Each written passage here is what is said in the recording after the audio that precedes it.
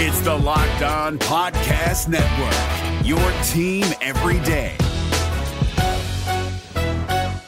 Jackson Gatlin here, host of the Monday edition Locked On NBA podcast. Every Monday, I cover the three biggest stories in the NBA with the local experts from Locked On. It's an awesome recap of the weekend of the NBA and a look at what's ahead. Mark your calendars on Monday to join me for Locked On NBA podcast, available on YouTube and wherever you get your podcasts. You are Locked On Hawks, your daily Atlanta Hawks podcast. Part of the Locked On Podcast Network.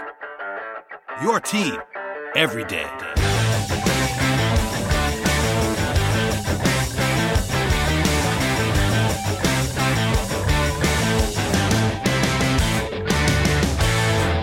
Hello, friends, and welcome to episode 622 of the Locked On Hawks podcast. I am your host, Brad Rowland. It is early in the evening, I guess afternoon, for my guest, who you have already figured out by listening or clicking on this podcast that my guest today is the great Jeff Siegel. What's up, man? Doing well. How are things on the other side of the country? You know, just living the dream here. It's September 4th. We're almost there. I won't say we're close yet because we're not. But, Media Day is less than 4 weeks from now. We've now turned the corner. Labor Day is kind of the unofficial benchmark of, okay, it's time to kick things off a little bit. You know, the top 100 lists are going to be coming in the near future. There's just kind of stuff happening. I know the World Cup's happening. I wish I had a Hawks angle to discuss. We can't really talk about Lloyd Pierce because he's an assistant coach. I know he is representing the team in China, but I can't really do a breakdown of his performance. So as a result of that, I have tabbed you to help me with this little mini project here. This is going to be part one of a 5-part series. It's not going to be back-to-back. It's going to be broken up over the course of a couple weeks, probably, and we don't have an official schedule at this point in time, but Jeff has been gracious enough to join me to do basically a positional preview of sorts, 5 parts. 5 positions. I don't love traditional positions, and we talk about that a lot, especially you and I on this podcast and other places, how it's not really, the best way to do this, but it also kind of breaks it up to the pack where it kind of keeps us in check to not go super duper long, and it also allows us to sort of spread things out a little bit. I don't want to talk about Trae Young and John Collins on the same podcast or Kevin Huerter on the same podcast. Those guys are the biggest draws, so we kind of broke it up a little bit by position. And the first one, today's podcast, is going to be about the centers. So basically, all the big men except for John Collins. Obviously, Collins is going to play some center. I'm not sure how much center, but the overall gist is, yes, we understand that there's some positional flexibility. In fact, you and I talked about this a lot on this podcast, but the general plan will be to go with the rough positions between centers, power forwards, a couple of wing previews of part 2, part 3, part 1, part 2 of wings, and then point guard, which is, of course, headlined by Trae Young. So, before we start on this, Jeff, I wanted to say, you launched something new at Early Bird Rights that I'm not sure if it inspired this particular podcast, but it's inspired a lot of conversations that you and I are having and that people are having around the league right now. And it's this lineup builder that you've basically launched. So A, I want you to plug it, but B, it's kind of interesting because, in preparation for this podcast, we've been talking about, how the Hawks are going to build rotations. And that's sort of, it's probably a separate podcast, but at the same time, it fills into what to expect from certain guys here. So first of all, what is the tool? And second of all, how does it inform the way you're thinking about this team right now? Yeah, I mean, on Early Bird Rights last week, I guess now it is, we launched rotations, basically, earlybirdrights.com/rotations, and you can pick your team. It defaults to the Hawks, which is nice for those of us who cover the team and those fans who want to look at their rotation. But you can build basically your own rotation. You put your guys in 1 through 5, and then you can build like when you want them to come out, what position you want them to play while they're on the floor, which guys are going to play together, stuff like that. So I think the point of it is sort of to give people a tool that's similar to what you can do in NBA 2K. I don't play that game, so I don't really know sort of what that looks like particularly, but I know that if you're playing as like the GM or the coach or whatever, you can build like, this is when I want the computer to take my guys out of the game. This is when I want these guys to come back in, all of that stuff. And so you can sort of build out the rotation and how many minutes guys play, et cetera. And obviously that is all subject to injury and subject to, foul disparities and stuff like that. So there's obviously, flexibility in all of this, but that's what the tool does. You can do it without having to pay $60 for a video game if that's, what you do with that video game in particular. And so, it's for free on earlybirdrights.com/rotations. You can build, rotations for any team. You can take a little image of it and put it out on Twitter, put it in your articles, whatever you want to do with it. So it's been fun. It's a fun little tool that I've been using to sort of prepare for the season across the board. For the Hawks, it's obviously kind of interesting just because their point guard situation outside of Trae Young is very weird with, Evan Turner basically being the de facto backup point guard. How much is he going to play? How much can you play him with Jabari Parker? Does DeAndre Bembry get to play with those two guys since they can't shoot and neither can he? Does he play with the starting unit? How do you handle, Kevin Huerter's minutes? All of these questions are, particularly interesting, based on what we're talking about today. How much center does John Collins play? How much, how much does Alex Len play now that he's the starting center? Even when he was the starter in Phoenix, he never played more than like 23 minutes a game. Can he play 28 minutes for the Hawks? If not, how much does Collins play? How much does Bruno play? How much does, Damian Jones play? Does Ray Spalding make the team and play a little bit? So, I think those are the sorts of questions that you can sort of answer yourself if you want to, or you can just sort of, see how it works out. Yeah, and we're not going to go over the entire rotation plan on this podcast because we're going to try to break it up a little bit. But like you said, there are a couple of interesting decisions that Lloyd Pierce will be making at center. Collins is almost a separate one, but how much center he plays is something that is going to factor in here. Len, we know, is going to lead the team in center minutes, but behind him you have two candidates. I know Bruno Fernando is very popular in the fan base, but Damian Jones might play a significant amount on this team. So how do those guys break down, et cetera, et cetera? You can play with that. And we'll go from there. So I wanted to lean in a little bit with just how we're going to be doing this, and kind of allows you to have at least one headline on every podcast. This podcast can be Alex Len, the power forward one, John Collins, the small forward one, I guess de facto would be, of course, DeAndre Hunter and Cam Reddish, and you'll have Kevin Huerter on the shooting guards and Trae Young on the point guards, so kind of spaces that out a little bit. But before we get to the more heavy hitters, you mentioned Ray Spalding real quickly. I'm not sure. In fact, I would certainly bet against him making this team. But if there is one non-roster invite that has the clearest path to me to making this team, the Hawks have 14 guys under contract that can carry 15 if they want to. The guy is Ray Spalding, and Ray Spalding is a center. So let's talk about him real fast here. Spalding is on an Exhibit 10 contract. It's a training camp invite. I think probably the angle there is to get him into College Park if possible, but because there is a roster spot available, I think Ray Spalding is an NBA player, not necessarily an awesome one, but I'm kind of surprised that he even signed with the Hawks in this capacity. I'm a little bit surprised he didn't have a little bit more interest somewhere else. But with that said, what do you make of Ray Spalding? And, I guess what are the chances that he actually breaks camp with the team? Because the contract would say no, but there's still a roster spot. He's a pretty talented guy. Yeah, I mean, he's definitely the most NBA ready of their outside of the top 14 guys, even including like Charlie Brown and Brandon Goodwin. I think Spalding's probably the best player among this training camp / two-way group. It's unfortunate, I guess, that there's not a two-way spot available for him. Obviously, they can make one by getting rid of either Brown or Goodwin. Probably Brown, obviously, because Goodwin has some utility as a third point guard, and they like to carry a third point guard in one of those two-way spots. So, I mean, I think Spalding, like you said, I think he's an NBA player. I think he's got, some NBA skills. Most of them come on the defensive end, which is not something the Hawks seem to care at all about, dating back to the very beginning of the Travis Schlenk era. They cared more in this draft, I will say. They definitely cared a lot more in this draft. They did care a little bit more in this draft, but Spalding is pretty much more, basically a defensive player at this point. He is not necessarily somebody who, is going to have a high usage or is going to score well or is going to do anything really offensively. He hangs around the rim. He can pick and roll a little bit offensively, but he's not necessarily, somebody you would look to be more than like the very, very bottom option on pretty much any offense at the NBA level.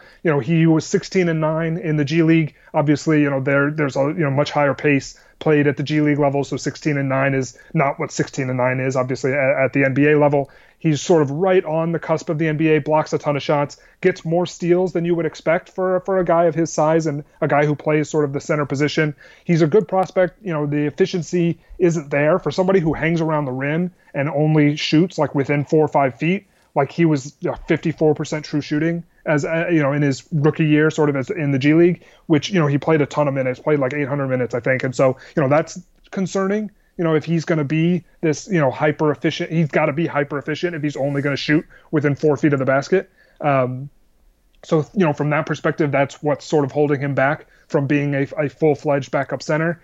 He's got the defensive stuff. He's got a little bit. Unfortunately, he's got a little bit of the Hassan Whiteside in his game. We're going to talk about Hassan Whiteside a little bit on this podcast, just because he sort of fits as a comparison for a couple of these guys, where he likes to put up block numbers, and that sort of hurts him on the defensive glass. There are some issues with that with Spalding. He's clearly the worst center that they're bringing into camp, but he's somebody to monitor. He's somebody who has an outside chance of making the roster. I would not expect it. I'd put it at 5%. I mean, he's very very unlikely to make it, because they probably want to go into the season with 14 guys. They can make a trade. They can use the rest of that cap space that they still have to facilitate a trade. They've got that extra $5 million as a bit of a buffer. So, I think that's sort of the plan going in. They could, I think the best path for Spalding to be on this team coming out of camp is if one of Fernando, Jones, and Len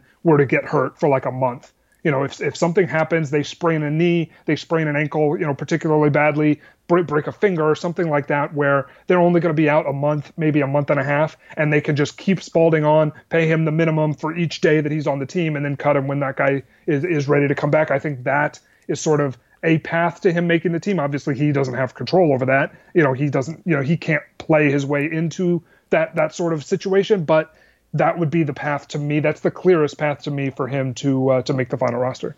Yeah, I agree. That's definitely the clearest path. I think I'm a little bit higher on the percentage chance of him making the team, if only because if they can get him on the super non-guaranteed contract, it wouldn't necessarily hurt to carry a 15th guy. And if they do that, he is the most logical option. But your point is a good one that, Damian Jones, for instance, has some health stuff in this past, has not been the most durable guy in the world. If you were to get banged up a little bit, maybe you want to keep Ray Spalding around.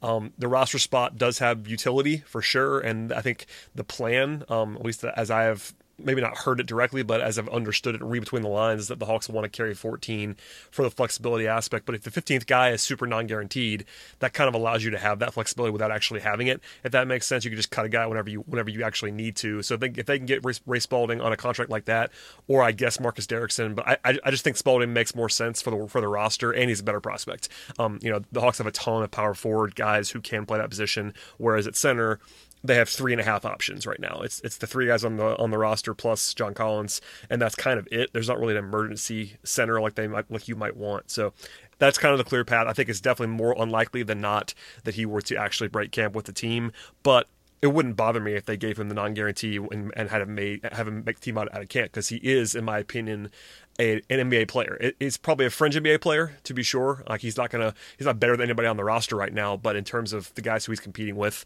he could be on a team and it would not be weird at all. So that's probably enough on him, unless you have more, because I'm Spalding out at this point. That's pretty much it. He's a 14th, 15th, 16th guy on a team, and so it's whether he falls on 16 or 15 obviously makes a huge difference to him and his income for this next season, but it's just it's a difficult thing to be sort of that 15th and a half person on an NBA roster, and obviously right now he's like 14 and a half, but like they're not sure what they really want to do with that last roster spot. Yep, that makes perfect sense, and that's playing on Ray Spalding for now. We're going to take a short break.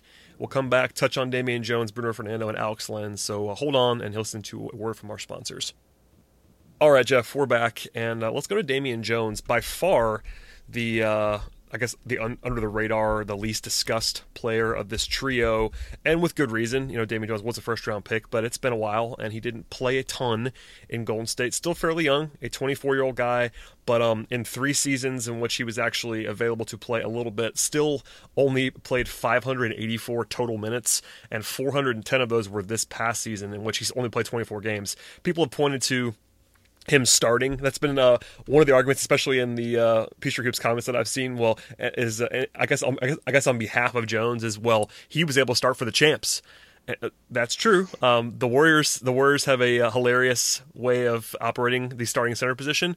And just to kind of lay that out a little bit, Damian Jones started 22 games, yet only averaged 17 minutes a game.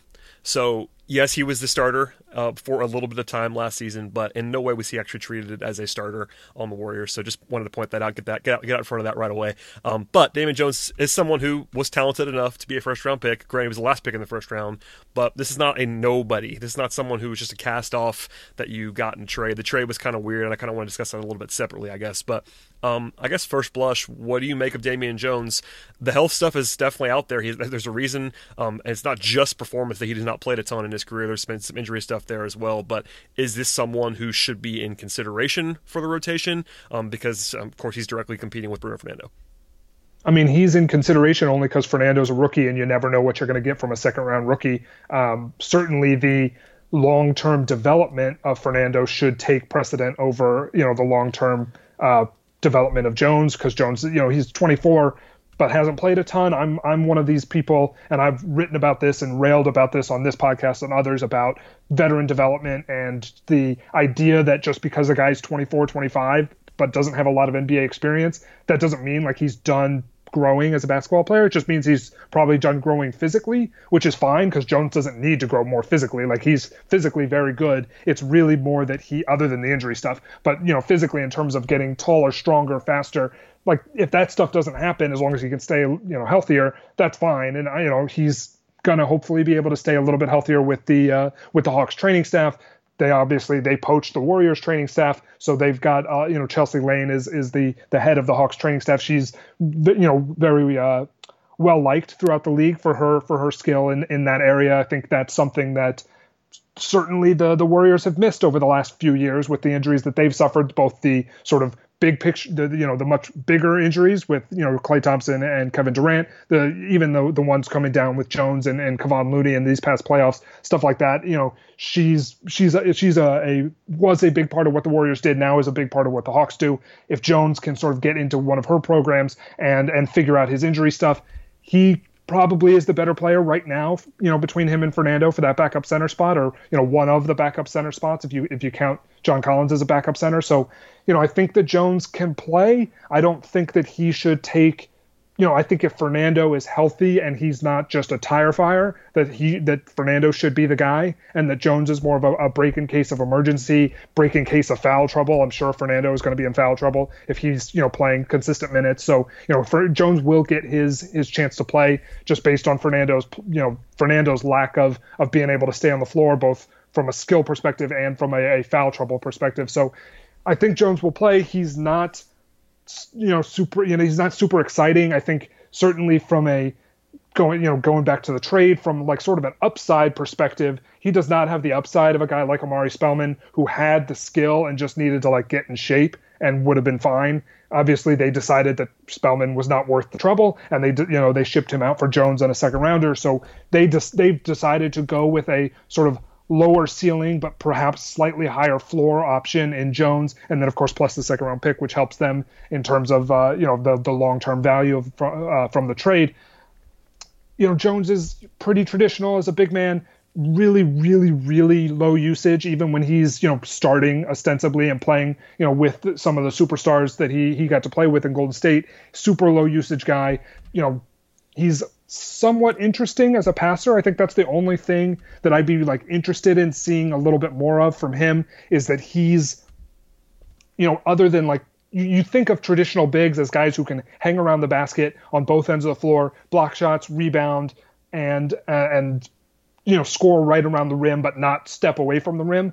Jones has a little bit of ability to pass. That's just slightly. I mean, he's a turnover machine, turns the ball over a ton, but at least he put up some good passing numbers in his very, very limited minutes with the Warriors last season. I think that's something that would be interesting to monitor. Can they run anything through him at the elbow?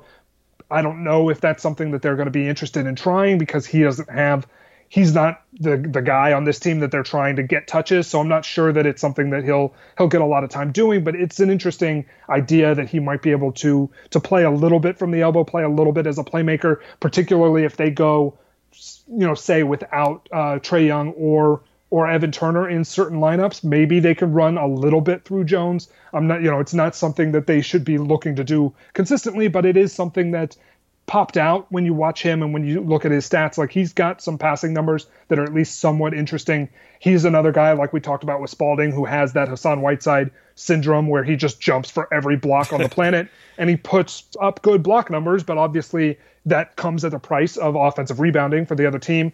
The Warriors got smoked on the glass whenever he was on the floor. He cannot rebound on either end of the floor, but especially the offensive glass, they were just getting killed when he was out there. He can't grab a rebound to save his life. He doesn't try to grab rebounds for the most part because he's trying to block shots and trying to get steals and trying to do some other things. So that's something that they're going to need to rein in if he's going to be a contributor defensively. Like, he's not nearly as good defensively as Ray Spalding is, but he's got more offensive talent, can finish a little bit better, is much more efficient in that role, can pass a little bit. We'll see if that's something that is, part of his game going forward. But I think he's got to get better at reading the game defensively. He's got to get better at not jumping for every single shot that comes his way. Like, he can not try to block every shot and let it hit the rim and try to get a rebound. It's not something that he's ever done, but maybe he can learn that in Atlanta.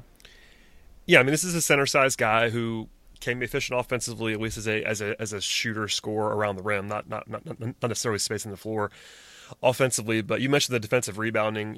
At the NBA level in his career, he has about a 12% defensive rebounding, which is terrible for a 7-foot center. That's very bad.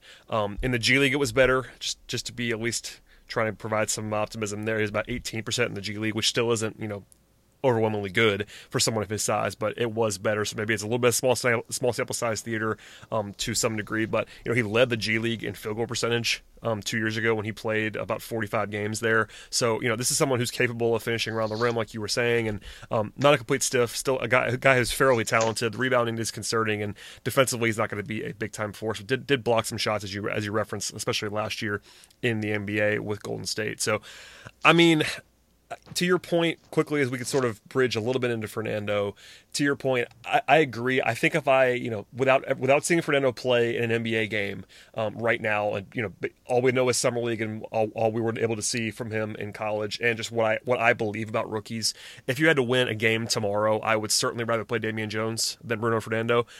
That could be wrong, by the way. Maybe Bruno is better than the average rookie. He was a guy who played multiple years in college and is an NBA ready from a body perspective, etc.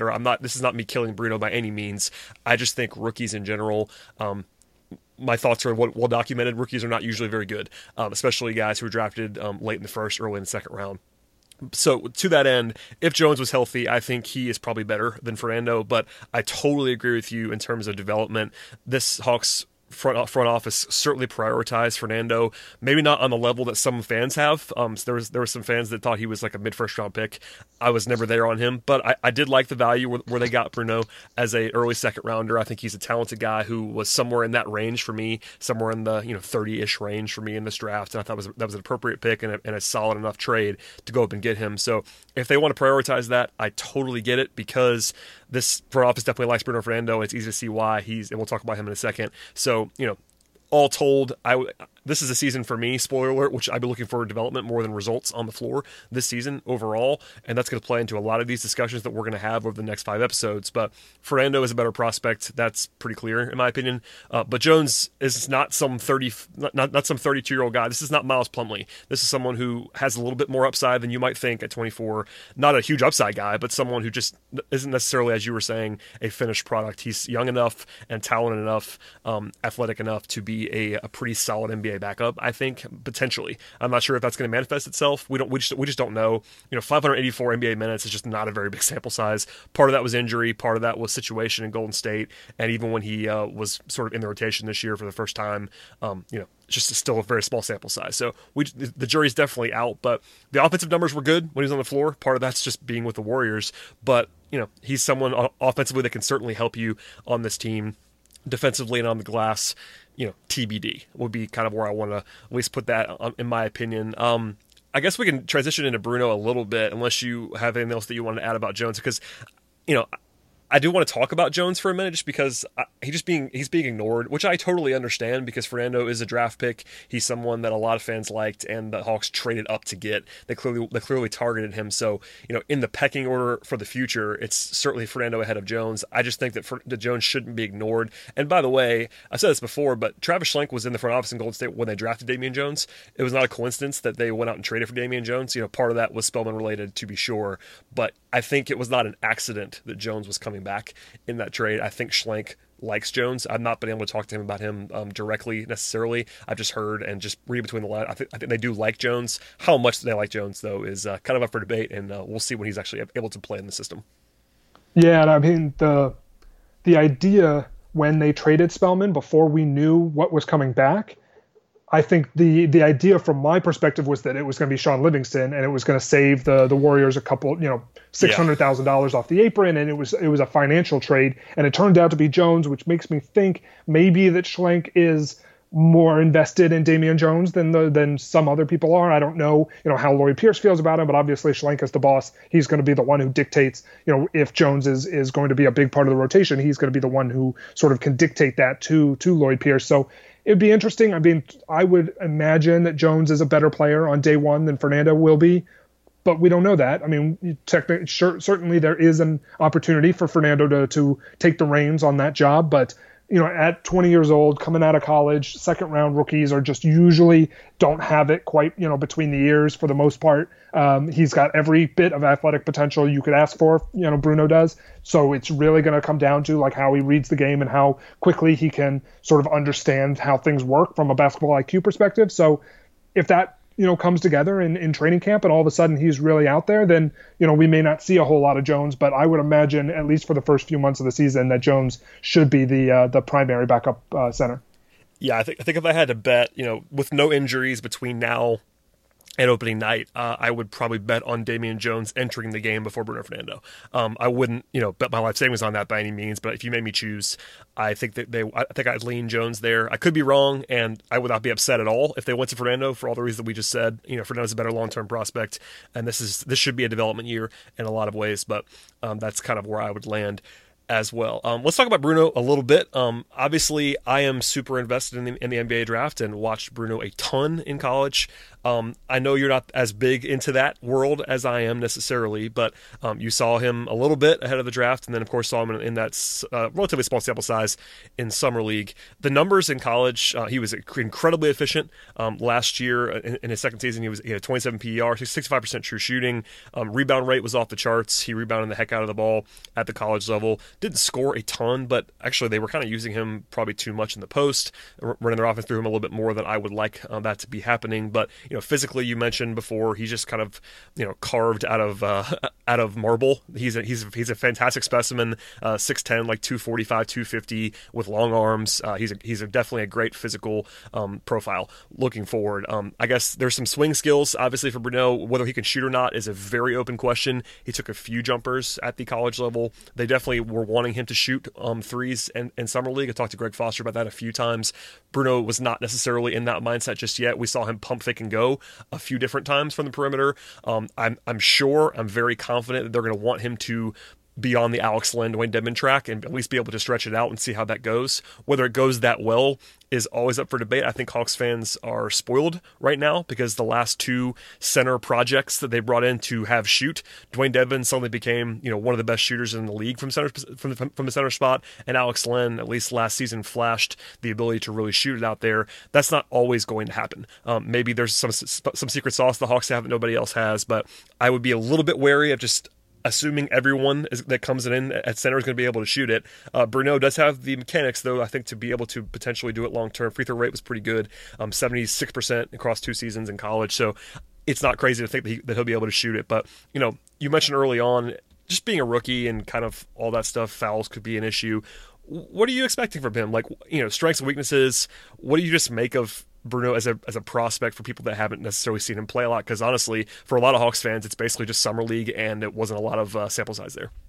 Yeah, I mean, I think the most interesting thing about him is obviously the athleticism and perhaps the shooting potential. That's he hit enough from the free throw line, and it looked good enough from when he does shoot the ball that it's something that they're going to monitor, and they're going to try to sort of tease that out of him. I think he's got more big man shooting potential than like Damian Jones does, for example, than a lot of guys had who they could have maybe had in that sort of 35-ish range. Like Daniel Gafford was probably another guy that they considered, but Fernando's got a lot more potential as a shooter than Gafford does, who went to the Bulls a little bit later, I think, in the second round.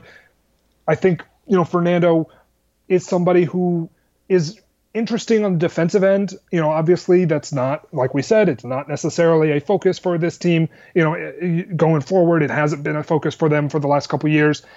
At some point they're going to have some defenders, and Fernando's athleticism, his length around the rim, his height, his just size in general is going to make him an interesting defensive prospect. He's very athletic, came across really well in the combine, tested really well from an agility perspective, has the size and the wingspan to be a problem. It wouldn't totally surprise me if they wanted to develop him into sort of their long-term answer next to John Collins, especially if the shot comes along and he's sort of just this bigger, more athletic, longer version of Dwayne Dedmon. Obviously, that's sort of the ceiling. That's like the absolute ceiling. Yes. But if that's this sort of vision that they have for him, then that makes sense. That's the vision that I would have for him if I were sort of designing what his absolute ceiling would look like. So I think that would be an interesting idea to try to develop him into that sort of player like Dedmon, who had the sort of length and the athleticism to do pretty much whatever you wanted him to do defensively. I mean, we're going to get into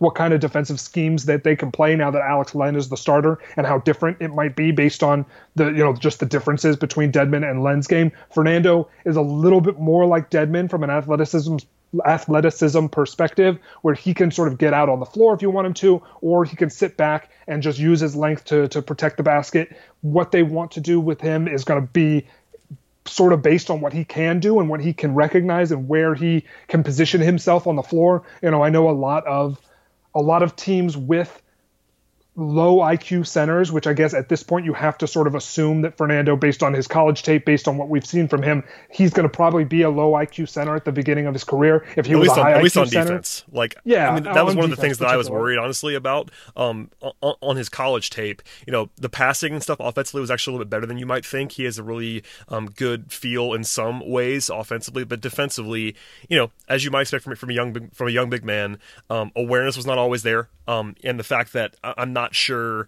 that's kind of, aside from the shooting, that's the biggest question for me, is just like recognition and just the stuff that young big men have to figure out. Like it's a little bit different than John Collins in some ways, but it's some of the same questions that we had about Collins when he was coming out of the draft. Different profiles in a lot of ways, but picking things up, executing schemes, that kind of stuff was where you didn't love all the time on film what you see from Fernando. Like, he can make up for it a little bit more in college, obviously being the best athlete on the floor and being huge, but in the NBA he doesn't have that same kind of advantage. So aside from the obvious stuff that just like maybe it'll work, maybe it won't, like the shooting, I think for me the biggest swing skill for Fernando, if you can even call it a skill, is the recognition, IQ, and on the defensive end of the floor, and that's kind of the stuff that you just don't necessarily know.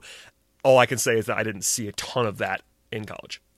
Yeah, I think that pretty much sums up where I am. I think John Collins, just from that particular specific perspective, makes sense as sort of a comparison, that Collins came in with a ton of athleticism, but without a ton, and with a good motor like Fernando has. Fernando plays hard, not like John Collins, because nobody plays harder than John Collins. Yeah, really. but Fernando, he does play hard for sure. Fernando goes, like, you're not going to have motivation issues with him. They're not going to have to lure him to the practice facility. Like, all of those things are going to be sort of already built into what he is. And so that's really great the fact that he plays with a high motor, the fact that he wants to be good, he tries really hard on the defensive end. That's going to help him. That's going to be so. That's where the comparisons with Collins on the defensive end make a little bit of sense. The fact that both players sort of grew up both in college and their first 2 years in the league for Collins, and then we'll see with Fernando, just letting their athleticism make up for any mistakes that they made. And for Collins, he sort of quickly learned, or maybe we quickly learned, he hasn't quite gotten there yet, I don't think, that athleticism is not a be-all end-all for you at the NBA level. You can't just be a 90th percentile athlete and just assume that you're going to be able to block shots and rebound really well just based on those traits. You have to be in the right positions. You have to recognize when things are happening. Those are the things that Collins is still working on. The rebounding is better for Collins than you would have expected, I think. Based on the fact that he's not that tall, not that long for a big man, but he makes it work just because he's the funny thing. I mean, this obviously is not the John Collins podcast, but the funniest thing about Collins for me is the fact that he just has this preternatural recognition of where the ball is going to go off of the rim, and yet that recognition does not translate in any way to any other part of defense. Like, he's great when the ball is in the air, he knows where the ball is going to go, and he can get there faster than anybody else because he's a 90th percentile athlete. But that same recognition of, like, hey, the point guard is going to the rim and there's nobody to stop it. Like, he doesn't have that yet, it's just always interesting to me when guys have great unreal recognition in very, very specific areas, but don't have it in other areas. We're used to guys like Draymond Green and LeBron James who just, and Steve Nash and Trae Young, frankly, who have this recognition that just whatever is happening, they know exactly what's going on. Maybe Trae Young on the defensive end doesn't quite have that, but that might have been more of a, I don't know whether that's an effort thing or whether he's just too small to act on the fact that he recognizes things. It's both. But yeah, no, I mean, to your point though, it's not, the Collins Fernando comp is not a perfect one. I like to try at least to make comparisons to at least recent Hawks, so people that only watch the Hawks can kind of get that lens. And that was, Fernando's a lot bigger than Collins, and he's a center. Bruno Fernando's a center. There's this notion, at least in some parts of the fan base, that Bruno can play the four, is more of a combo. He's a center for me. It's not even a debate. Like with Collins, it was always a debate. I definitely lean more towards center than some did coming out of college and during his rookie season. With Fernando, it's not really a debate. I think he's a center, full stop. It'd be really nice if he was able to play offensively in space in the way that I guess he could, and the way that he's flashed with the ball in his hands. But he is a center, and it makes it even more important, honestly. The rebounding is not going to be a problem. He was an awesome rebounder in college. That's something that's definitely on the plus side for Fernando. But recognizing stuff around the rim is his biggest defensive question mark, and that's a big one for a center, and that's part of the reason why, again, if you wanted to play a game today, you might lean toward Damian Jones, but Fernando's just more talented. Like, there's a reason he was seen by some as a first-round talent.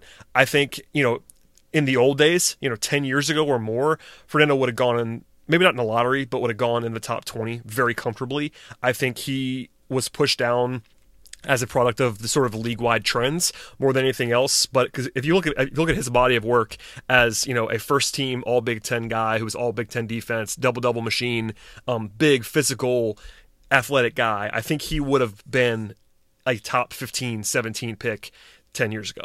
I just think that the natural progression of the way rosters are built now, and the I guess the downgrading of the center position, particularly on non-elite centers, he profiles, at least for me, he always did profile as like a low-end starter, high-end backup type, and that kind of player just isn't valued at center the way that they used to be valued. And that's a different conversation altogether, but it's just worth pointing out that that's kind of what he looks like. There's some upside beyond that, to be sure, particularly if he's able to shoot it and if he's able to defend.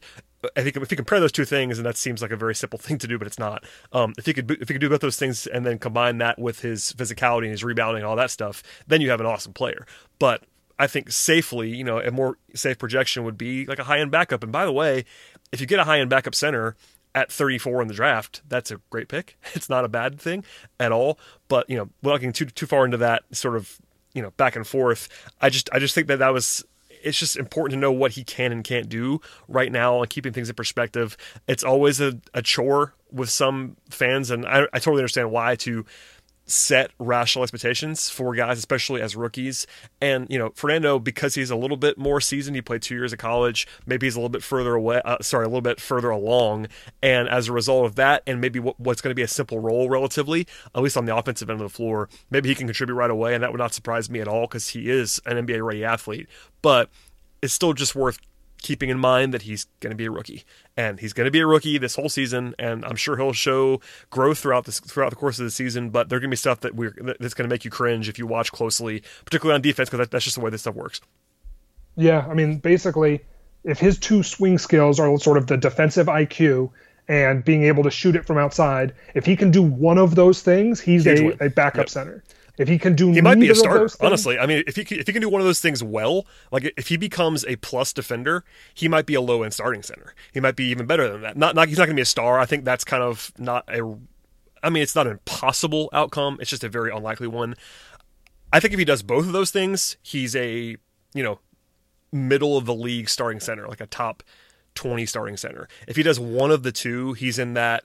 I mean, this is oversimplifying, but he'd be in that like 25 to 40 conversation among centers, like a low end starter, high end backup. If you just do one of those two things, and that's in theory, that's a pretty reasonable thing to project, I would think. Yeah, I think so. I think if he can do one of those things, if he can defend it at a decently, if he can defend it like the 60th to 70th percentile level, or he can shoot at the sort of 60th to 70th percentile level, he's going to be, in that range where he might be a low end starter. Guys like that do not get paid. So, if he's looking to get paid, he's going to need to do both. The difference between the 25th best center and the 50th best center is like, one of them is on a minimum deal, and one of them is like Kevon Looney making $5 million a year. That's honestly the thing, though. Like, as I was, right now in 2019, again, this is me being prone to doing Hawks comparisons that are not perfect, and this is not a perfect comparison. But Alex Len was a top 5 pick when he was drafted. There is no chance, 0% chance that Alex Len would be a top 5 pick in 2019 as the same prospect. No chance, and that's not his fault. But that's just the reality. I mean, maybe I guess. Well, it was the Suns. The Suns are not very smart. But to that point, like, Len's bigger. Len's just longer, and because he's kind of a freakishly large human being. We'll talk about him in a second. But Bruno, it's a good baseline. Like, having the stuff that I think you can kind of pencil in with him, like he's going to be a plus rebounder. I actually think he's going to be a pretty good defender.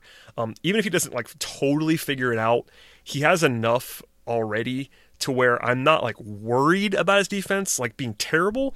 The problem is with his skill set, he needs to be good defensively at center, because center now is for the most part a defensive position. There are certainly some outliers to that across the league, including kind of Alex Len to a certain degree. But I'm not worried about his defense. I'm really not. Now, is there a lot of wiggle room between where his floor and ceiling are defensively? Absolutely. But I think his floor defensively is not terrible, which is a good place to start. But as a lot of centers are around the league, you and I cover the whole league. If he's just the guy he is right now on offense, it's not a distinguishing skill set. Is he a better passer than most centers? Yeah, but if he doesn't shoot it, he's a pretty ordinary offensive player, if not worse than that.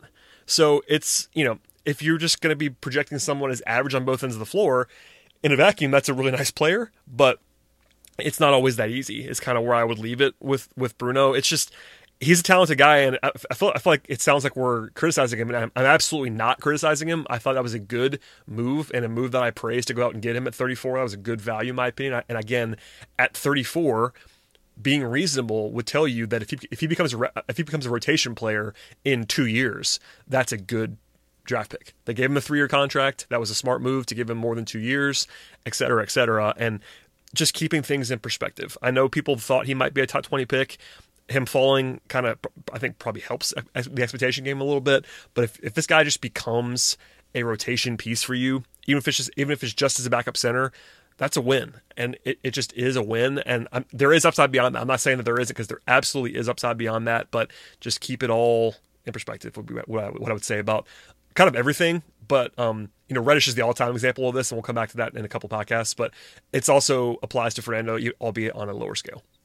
Yeah, I mean, I think a lot of that makes sense. A lot of his fall in the draft had to do with the fact that he was a center and had very little to do with how good he is exactly. in particular. That's well said.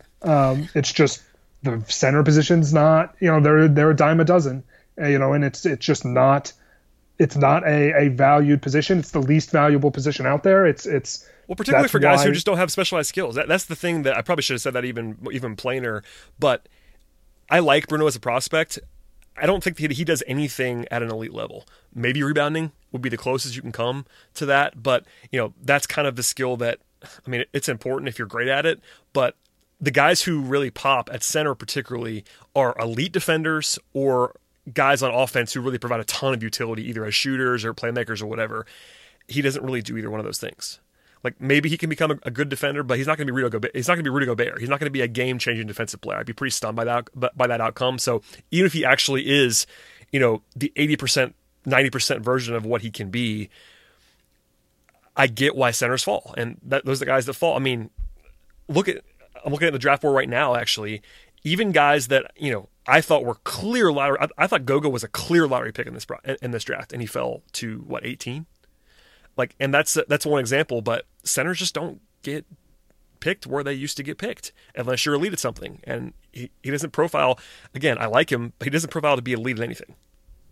Yeah, and it's in some ways if he were to blossom a little bit on both ends of the floor, that would almost be better than being elite in one thing, because I agree. Because he's not going to ever be elite in one area. The most important thing he can do is try to be above average in everything, because that's what you need from guys who are not high-end elite players. The fact that he's not going to be there means that he's going to be a role player, and role players need to just be to not kill you on one end of the floor or the other, or obviously both. But if he's going to be on this team, if he's going to be a rotation player on a team that is trying to make a conference finals run, that means that he's got to be above average on both ends of the floor, just from an overall value perspective. You can't. So that's what he needs to that's the path that he needs to look toward, and that's the path that he needs to get to. And so I think that's where the shooting comes in. That's where the basketball IQ comes in. A lot of the other stuff will take care of itself if those two things sort of can improve. Yep. And again, I like Bruno as a prospect. That was a good value. And, as a player, I think he definitely has the ability to be a starter if things go well, and that's kind of all you can ask for as an early second round pick. That's probably good for now. Just rookies are rookies. I do think that. I don't know. Without going through the whole board of the guys, there are a lot of guys who were drafted in front of Fernando that have a lot lower chance of being good as rookies than he does. Does that make sense? I think he's actually. Good is relative. I think he could. There's a scenario, a very, very, very plausible scenario where he is just fine on an NBA court this season. And that may not sound like much, but as a second round rookie, those guys don't usually happen. There's usually 2 or 3 of those guys every year max that are solid NBA players as rookies. And he could be that. I'm not flat out projecting it, but he has a lot higher chance to be a competent NBA player as a rookie than a lot of first round picks in this drafted. And that's a little thing, but it's worth pointing out. Yeah, I think if you told me that he was, just based on his rookie year alone, had the best rookie year of anybody in the second round, I wouldn't be shocked by that. I'd wonder what happened to a couple other guys, but it wouldn't shock me if he was it certainly wouldn't shock me if he was one of the 3 best rookies in the second round for just for the rookie year. We'll see what his ultimate ceiling is past that, but just for the rookie year, he's at least somewhat capable of stepping in and playing for them. Yeah, I totally agree. And listen, a lot of the second round picks in this draft were a little bit more established, not a ton of one and dones in the second round, but he was someone who combines. He was a legitimately good college basketball player, which not all these guys were. He was efficient and productive and competent as a college basketball player, and he also has a path to playing time that a lot of the second round picks just don't have. He would be in the group for me that would be competing for best second round pick early in their career. It would be Bruno, Daniel Gafford if he's able to play, Eric Paschall from Villanova who's now on the Warriors would be my pretty clear options from a playing time perspective. Because that's the thing. There are guys that I think might be in that argument that just aren't going to play. Like, I really like Terrence Mann. He's not going to play. Like, there's no chance. He's playing for the Clippers. He's not going to play. So Fernando combines the path to the rotation with the path to be solid right away, and that's a good thing. That's not the end all be all for some. In fact, it doesn't matter nearly as much as the future does, because if you're the Hawks, this year is pretty much your least concern. But it's a small win for you that he could probably be functional and solid right away. Like, and again, it's not going to surprise anybody if he plays a lot on this team, because even if you thought Damian Jones was better, Jones could A, get hurt, or B, the Hawks could just say, Bruno's our guy long term and we're going to play him, or both. So I think he's going to play real minutes, maybe not like a ton right away, but by the end of the year, he's going to be a full-fledged rotation player. I'd be pretty surprised if he wasn't, just because based on what I think about this Hawks team, and we'll see plenty of him to evaluate. And a year from now, hopefully we'll be even more positive about Bruno. Yeah, I mean, that pretty much says it all. There you go. All right, let's go to the headliner now that we're at the 49-minute mark. That's kind of what you and I do. Alex Len is the starting center on this team, full stop. It's kind of funny, I've done some national, preview kind of stuff where I'm representing the Hawks, talking about the Hawks a little bit on some fantasy podcasts and some national radio hits and stuff like that. People, it's almost like they're sheepish to ask me if Alex Len's the starting center, because, it's in our minds, it's been sort of a no-brainer the entire time. As soon as Dwayne Dedmon was gone, Alex Len is the starting center. It's not even really a debate. He's by far the best center on the team. And the only way that wouldn't be true is if they were playing John Collins at center, and they're not going to do that full time. So Alex Len is the guy. Last year, I guess we'll start here first and try to figure out his minutes, because that's been the biggest question that I've gotten after that was, how much is he going to play? So last year, he played 20.1 minutes a game. Part of that was skewed up by Dwayne Dedmon missing some time. When he was a reserve, it was more like 17 minutes a game, and it ticked up a little bit after Dedmon missed some time during the season. So, it's worth pointing out that Dedmon, as good as he is and as high as we are on Dwayne Dedmon, he only played 25 minutes a game last year. Granted, he had Alex Len backing him up, and Alex Len last year is significantly better than either Damian Jones this year or Bruno Fernando this year. But this is not a team that profiles, at least in the Lloyd Pierce era, the one year that we know of, as someone as a team that's going to play their starting center 30 minutes a game.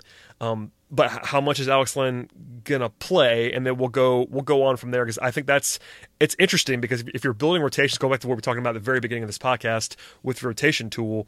If Len's going to play 28 minutes or 29 minutes a game versus if Len's going to play 23, 24 minutes a game, that may not seem like much, but those 5 minutes got to go somewhere, whether it be to Collins or Fernando or Jones. And if Len is as good as he was, especially late last year, you're going to want him to play 28 minutes. I'm just not sure if he's able to do that or not. Yeah, I mean, that's the biggest thing. Like, when he was the starter in Phoenix, he wasn't playing more than 22, 23 minutes a game. So this is not... It's not like a thing where his minutes were tamped down by either the Hawks or by being a backup. He's never been he's never played more than 23 minutes a game. So even when he was the starter, so I think they're going to probably play both backup centers. Both Fernando and Jones are going to get that wouldn't surprise me. Not at all. Super huge minutes, but like if each guy played 7-8 minutes a game until they figured out which one they really want to go with moving forward, that wouldn't totally surprise me. And then you have the rest left over for, if John Collins is going to play a little bit of center, that's where the rest of those minutes would come from. It really wouldn't surprise me if both of those guys are consistent parts of the rotation, just based on the fact that Alex Len doesn't seem like, now that we're 5 years into his career, 6 years into his career, that I don't think he can play more than 23, 24 minutes a game, night in, night out, with that, at his size, with what he's asked to do from a, just from a movement perspective. He might be too big and too just sort of, it's not even like he's out of shape. I just think he's so big that it's hard to move that much body 28 minutes a night up and down the court in a faster paced NBA, than we've seen since the late 80s was the last time we've seen the pace played at such a high level. Obviously, the Hawks like to run a little bit with Young and Collins. If Len is going to play starters minutes, he's going to start and play a lot with those guys. So, how much is he going to be able to get up and down the floor? the way Dedmon did, and how does that affect his conditioning, and how does that affect the way that he can play, big minutes. I don't see that as a big part of their plans, going into the year. Maybe it becomes part of their plan if they have to. If Jones goes down and Fernando is not, capable as a rookie, maybe they push Len to play a little bit more. Maybe they push Collins to play a little bit more center as well. But I'm not sure that I would go in with the plan of Alex Len is going to play 28 minutes. Yeah, I would agree with that. Even as a starter last year, and I teased this a little bit earlier, but even the games that he started, he was only playing low to mid 20s. The last 2 games of the season, he topped 30 minutes, and he only did it 4 more times the rest of the season. One of those was the 4 overtime game, in which he played 36 minutes off the bench in the 4 overtime game, which is kind of an outlier of all outliers. So, we'll see how much they play him. But again, the backups this year are not as good as he was last year for Dedmon, so they're going to want to play him. I'm just not sure how much they're going to be able to. That's kind of an open question. I have 2 questions to ask you that I didn't prep you for, but hopefully we'll get through this. And they're about kind of what he is now versus what he was in Phoenix. Obviously, he's the best he's ever been right now. I think that's kind of what goes without saying. He had his best season by far last year in Atlanta. The shooting's the biggest thing, and we'll come back to that in a second. But he had a career-low rebound rate, including a career-low defensive rebound rate by a lot. That was one of his big strengths in Phoenix, and it kind of wasn't one for him last year.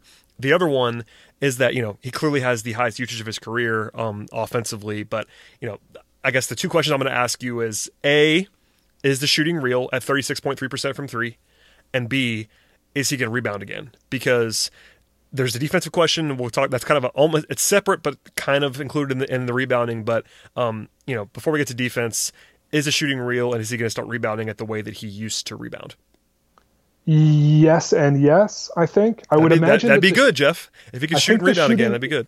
I think the shooting is more real than the chances that his rebounding bounces back up. I think the fact that he can hit from the corners, he can hit standstill threes from the corners a little bit above the break. He's not a movement shooter like Dwayne Dedmon is. He's not somebody who's they're going to run plays for or anything like that, but he can stand out there and knock down shots. He's got enough power, coming out of his shot. He's got, good mechanics. I like what I see from his shot. It's it's certainly awkward from the, a league-wide perspective, but for a center, the fact that he's going to be wide open in the corners and above the break, he can make that shot. So if he shoots, 34, 35, 36%, next year, that's sort of the baseline expectation.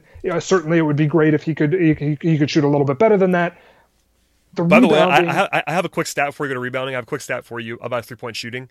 And this is, I think we knew this anecdotally, but it kind of stands out a little bit when you look at it this way. Before the All-Star break last year, it was 54 games. He played 1,031 minutes, and he attempted 99 threes. And we were all like, oh, that's cool. Alex Len can shoot a little bit now. That was nice. He shot 31% from 3, and it was kind of like a mild weapon to kind of, make his game more intriguing. After the All-Star break, he played 23 games. Now, he played more minutes because Devin missed some time. He played 513 minutes, only about half the minutes. He took more threes. He took 105 threes in 513 minutes, which is a lot for a center. It's a 3 every 5 minutes, basically, as a center, and that's pretty big volume. And he made 41% of them. Now, 41% is not something you can bank on. That seems to go without saying, but I'll say it anyway. That's not a real number, I don't think. But I think the volume actually might be real, based on the fact that they really wanted to unlock him. This is a team that is not shy about getting up threes. That's by design. Lloyd Pierce is playing the percentages. It's not quite Morey ball in Houston, but this team had a great shot profile last year. They like to shoot threes. They like to shoot threes and at the rim. Alex Len certainly was encouraged to shoot a lot, and by the end of the year, he was really getting them up from 3. So just wanted to point that out. I would take the under on him averaging 5 3-point attempts a game, which is what he averaged after the All-Star break. But would it stun you if he shot the ball that much? Like if he shot 4 or 5 times per game from 3, that would be a lot more than he shot last year on the full season. But we've kind of seen it now, at least for about a month and a half or so.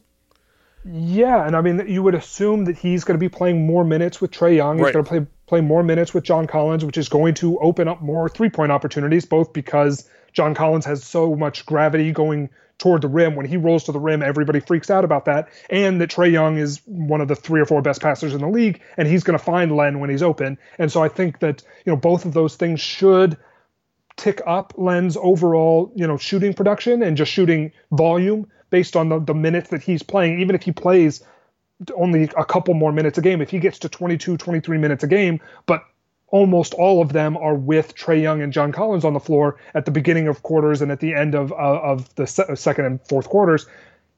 That volume makes sense. I think that's something that it wouldn't shock me if more of his second half numbers were more representative of his volume going forward than the first half numbers. Yeah, I think I agree with that. And, with the small caveat that 41% from 3 is not going to be real, I don't think. But, high 30s might be in play based on the way he was shooting it and the way that they think he can continue to shoot it. By the way, I did see the interview that Len did in which he proclaimed himself as a potential all-star this year. I'm sorry, Alex, that's probably not going to happen. Sure, that's fine. I wrote that down just to kind of weave in it's just a more amusing way. It's not going to happen, but I like the confidence. And by the way, I really enjoy Alex Len. I talked to him a number of times. He's candid. He's funny. I just like Alex Len.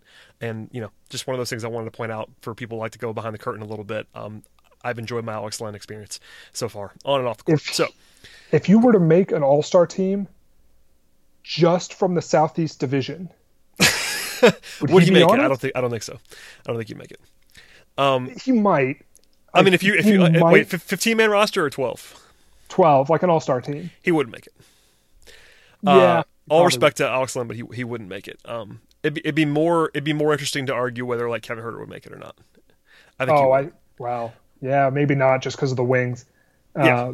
But that's a different discussion for another day. But yeah, I enjoyed the optimism and the confidence. It's kind of that's really why I brought that up, is that I think Alex Len, his confidence has been unlocked in Atlanta. He really, he didn't kill Phoenix on the way out the door, but he said some things over the last year or so to make it very clear that he understands that he's in a better place now. Sure. And that was one of the reasons I like the signing. I mean, I got kind of killed for being positive about that signing, and it's working out quite well. And part of the reason I liked it was that Alex Len was a guy with real pedigree and real talent that was just utilized in a not optimal fashion by a bad organization. And now he's used a lot better. So the shooting I didn't see coming, so props to him for developing that. Okay, the big looming question that I have to ask you is about Alex Len's defense, because, he's not a trash fire on the defensive end of the floor by any means, but it's not a strength, and for someone who's 7'2", you might think of him as a defense first player. Last year he was not great defensively. It was not awful, but not a strength. And now that he's a starting center, who we assume is going to play more, and you've lost Wayne Dedmon, they need him to be better defensively, because as we've discussed ad nauseum, this is a bad defensive team last year that looks like it's going to be pretty bad again. Len being better would help them quite a bit, but is that a reasonable outcome? Like, what do you make of Len as a defensive player right now? I guess I was maybe a little bit more positive on his defense from last year than it seems like you were. I wasn't necessarily. I didn't come away from the season thinking like, oh, this guy was in the 30th percentile among defensive centers. I thought he was close to average, if not average enough to make it work. I thought he was fine. Just to get back to your first question about the rebounding, I'm not worried about the rebounding moving forward at all. I think the rebounding will pop back up for him as he continues throughout his Hawks career, as he's more of a starting caliber player. I think he's going to be fine rebounding. I think he was fine rebounding last year. Obviously, his individual rebounding numbers might not have been there as they were in Phoenix when he was the guy on the glass on both ends of the floor, really. But they were much better with him on the floor from a rebounding perspective. I mean, much better from a defensive rebounding perspective. Even when he didn't play with John Collins, they still defensive rebounded at like an above average level. And that's surprising. Yeah, that's super surprising, because they were playing like Vince Carter, Amari Spellman at the 4, and they were still pretty decent at keeping the opposing team off the offensive glass. They were above average when John Collins was off the floor and Alex Len was on from a defensive rebounding perspective. It's kind of funny. I think Alex Len, you wouldn't think of him as someone who is 7'2" with long arms. Like he's a monster human being.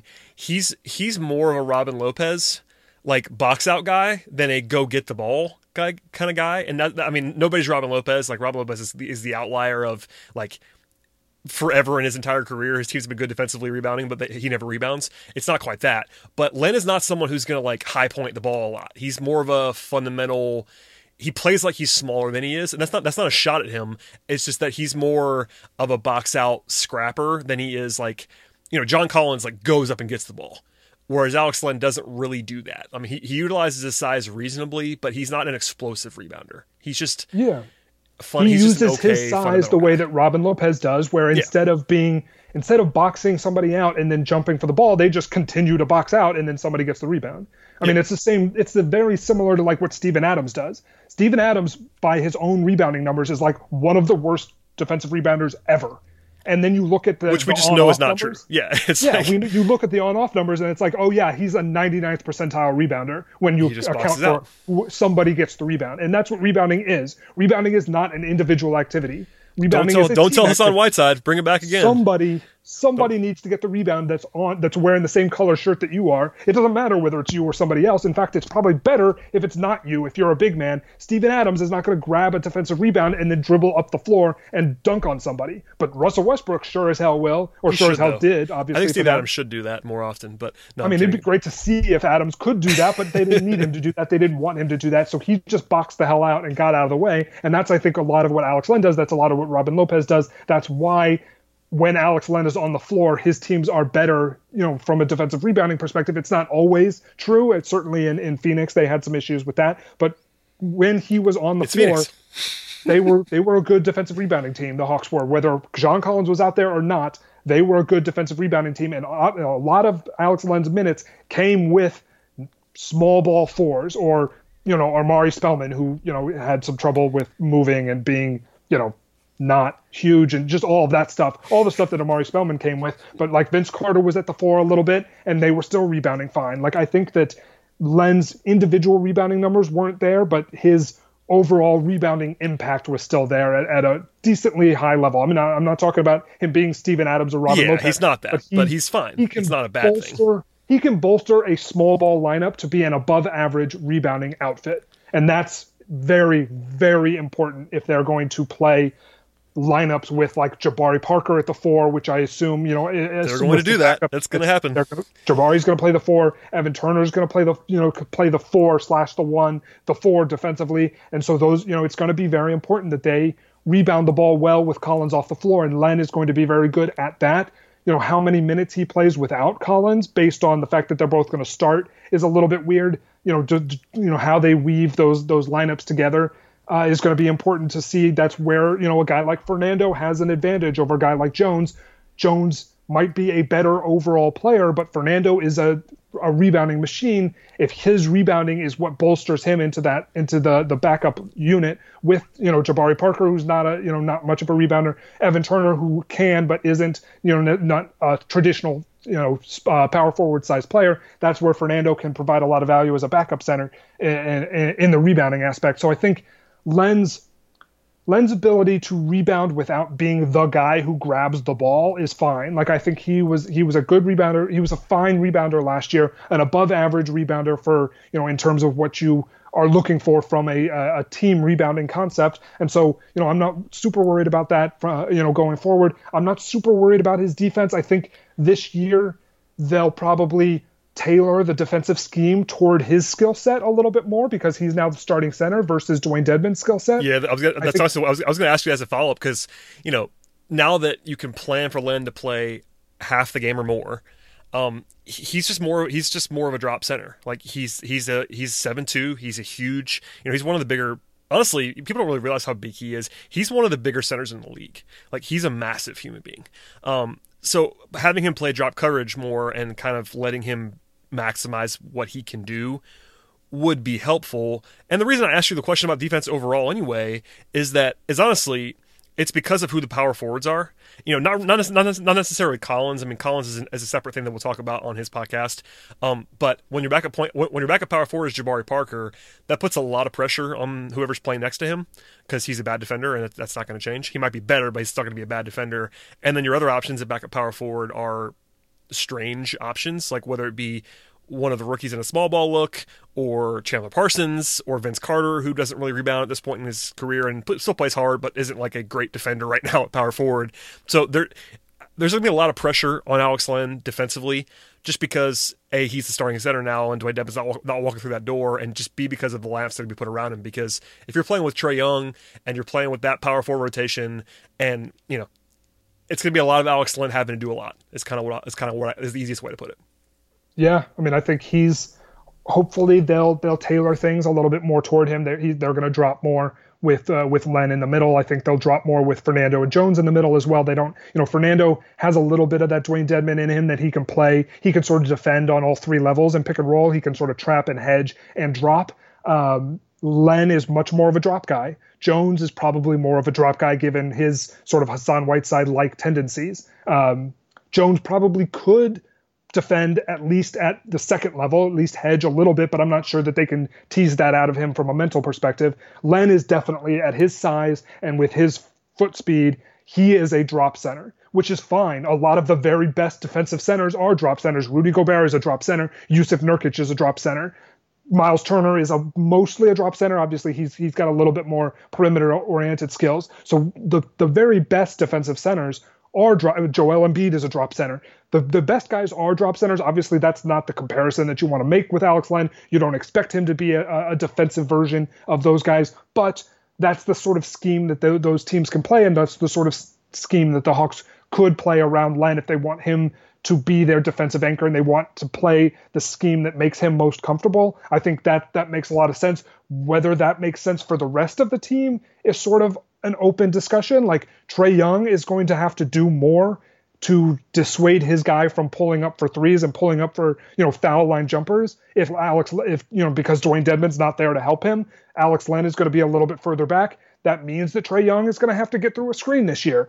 We haven't seen him ever do that, so it'd be nice to see him do that once or twice before you commit to playing this drop coverage. But, Trae Young's going to have to get through a screen. Kevin Huerter's going to have to get through screens. The guys at the point of attack are going to have to get through screens better, contest from behind, make sure that the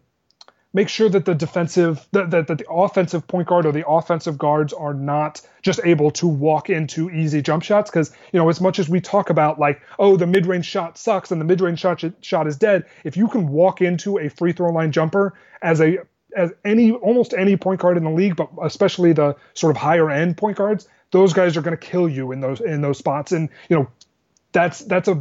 that would be my biggest worry with the Hawks if they're going to play this drop coverage with Len, is that Trae Young in particular is not able to get over screens and contest from behind like some of the other point guards around the league.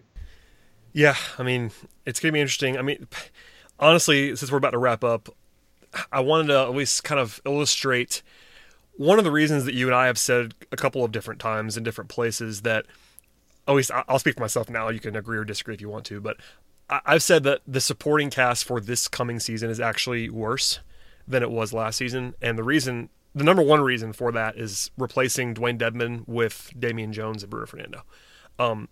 Alex Len was good last year. I enjoyed Alex Len. I think he's going to be pretty good this year as well. But it can't be overstated, the drop-off that they have with how good Dedmon was to what we expect for this year only for Jones and Fernando. Now, those guys might overachieve a little bit, but they're not going to be Dwayne Dedmon. The Hawks are solidly worse at center than they were this time a year ago. And that's not a shot at Alex Len. Again, we've been positive about Alex Len on this podcast. It's because they've gone from Dedmon to the other guys. It's not a Len thing. But, I mean, how big is that? I mean, Alex Len is going to be playing more. That helps a little bit. But do you agree with my assessment? I mean, overall, this is the center podcast. The center position, even though we've been positive about the guys individually at different times, the center position is considerably worse than it was a year ago because Dedmon was really, really good. Yeah, I mean, it's not just the center position. I think almost every position across the lineup, they probably are slightly worse than last year. The way the optimism comes from the fact that the young guys can improve significantly. I don't know how much that Trae Young can really improve on last season. Like, you don't see the guys who are great as rookies, you don't always see them take that massive leap forward in year two. Usually that's more of a year 3, year 4 thing. So I'm not sure that I expect Trae Young to make another massive leap forward. Kevin Huerter is in a similar boat. The Trae Young thing, we'll come back to Trae Young, but honestly, the thing with Trae Young is whether he's going to be the guy he was in the first half or the second half. It's not like a massive step forward overall necessarily. It's just, the second half numbers were ridiculous, and we'll talk more about him later, obviously, but, that's kind of he had kind of the tail 2 seasons anyway, so it's, internal improvement's not always linear and all those things, but, something we've been talking about this whole time, and the overarching point is, the optimism for this team this year stems a lot more from those 3 young guys than it does from the rest of the team, because the rest of the team's worse. It just is. I'm sorry, everybody. Yeah. It just is. Yeah, the rest of the team is much worse. For this year only. This year only. For this year, yeah. I mean, it's not about going forward. By 2020, it'll be fine. It is just for this year. If you're looking at their competitiveness last year versus this year, they're going to, I would think they should be less competitive this year based on the supporting cast. If somebody from one of the 3 young guys takes a step forward, then they can offset a lot of that or offset all of that and even make them better. John Collins is the one that I would particularly look at. I mean, we'll get to him, but he's the guy who he got better in the box score from year 1 to year 2, but he didn't add a ton of like new skills, and he wasn't, I don't think he was better from year 1 to year 2. He went from Dennis Schroeder to Trae Young, and that's what made him so much better. He was doing the same stuff with Dennis Schroeder. Dennis Schroeder just can't pass and doesn't want to pass and is looking for his own offense. And, Trae Young is all of a sudden like, oh, now playing with Trae Young is like playing with Steve Nash. He can really pass the ball. He can pass the ball at a historically elite level, I would think moving forward. And so that was the difference in John Collins' game last year from just a sort of overall perspective. That was the biggest difference. He wasn't altogether that much better. If he makes that 3rd year leap, and that's sort of what I'm talking about with Trae, is like John Collins was really, really good his rookie year, much better than his draft position. And then his second year, he was much better, but it wasn't because he got better. It was because the team around him got better. And Trae Young in particular was entered into the conversation. Now it's time for John Collins to make that 3rd year leap. It's either going to be this year or next year, but if it's going to be this year, that's their path to being really competitive this year. Yeah, I mean, I think Collins improved more than you think he did, but the overarching point is a good one, that it was a lot of circumstance. And, I brought up Dedmon and the change from the whole supporting cast just to illustrate, we're talking about centers on this podcast, and, losing Dedmon, who I think you could probably argue was, he certainly was a top 3 player on the team last year. Like that might seem controversial to some people, but I don't think it is at all. I think he was clearly a top 3 player on this team last season. In terms of just present day performance overall, he was really good. He was a quality starting center last season. That guy's gone. So that's a big loss. We'll see overall how things go, and we talked a ton about these guys, so we could probably leave it here for now. But worth keeping that in mind, and we talked about it a lot, and I'm sure people are annoyed by me mentioning Dedmon repeatedly, but it's a big loss that I think a lot of people tend to undervalue. And, because we're talking about centers, I had to bring it up. Yeah. I mean, Dedmon was like you said, he was the 3rd best player on the team. Had he come back, he would have been the 3rd best player on the team this year, depending what Kevin Huerter's development looks like. So, and he just fit so incredibly perfectly. That was the other part of it that made him so valuable, is that his fit with Collins and with Trae was just as seamless as you could get, and he's going to be great in Sacramento. For people who like to follow ex-Hawks as they move on, Sacramento is going to be super fun, and Dedmon's going to be great for them. Marvin Bagley and John Collins are very similar type of players. De'Aaron Fox is going to be running the show. He's not the same kind of player that Trae Young is, but it's going to be similar enough to where Dedmon is going to show a lot of the same stuff that he did over these last 2 years, and he was such an important part of the Hawks team that his value had so much to do with his particular skill set and how he fit with everybody else. And so, they're going to miss him in a big way, and it's going to be a pretty significant downgrade from him and Alex Len to Alex Len and Bruno, or Alex Len and Damian Jones. Yeah, and hopefully that's mitigated a little bit by Alex Len continuing to improve. That would be helpful, and maybe Jones and Ferrando will overachieve a bit. But all right, that was plenty. 75 minutes on the center position, and this was supposed to be our lightest one, Jeff. We're in some trouble, I think, for the podcast. If you thought that this was going to be a short podcast, then I don't know what to tell you. You're right about that. Anyway, please plug yourself. We talked about your lineup tool. That's something that people, again, should keep in mind, and if you want to play with that, it's been a lot of entertainment for me, and I think Jeff too, in the last few days since it launched. But plug anything you got going on, man. I know it's sort of the dead period, but you're always busy. Yeah, I mean it's relatively dead right now. I'm just writing as things sort of pick up whenever I feel like it. I wrote 4 things last week, but that was just because it sort of happened that way. You can find all of that over at earlybirdwrites.com. I wrote 3 things about rookie scale extensions. So if you're interested in rookie scale extensions, I've got preview for everything over there. And then I wrote about Eric Gordon's veteran extension with the Houston Rockets. If you're interested in that, that's also over at Early Bird Rights. Earlybirdrights.com/rotations is where you can play with the rotation tool. We've got some more interesting stuff. A lot of what I'm working on right now will not launch until the season starts, and I've got just under 7 weeks to finish all of this. So that's what I've got another big project in the works, and hopefully that will launch with the new season on October 22nd. There you go. Please follow Jeff. Check out all of his content. Thank you for listening to this podcast. Please subscribe to this show via the platform of your choice, Apple Podcasts, Stitcher, Spotify, all those places. And we'll come back with a new show in the near future. So stay tuned for that. Hey, Prime members, you can listen to this Locked On podcast ad-free on Amazon Music. Download the Amazon Music app today.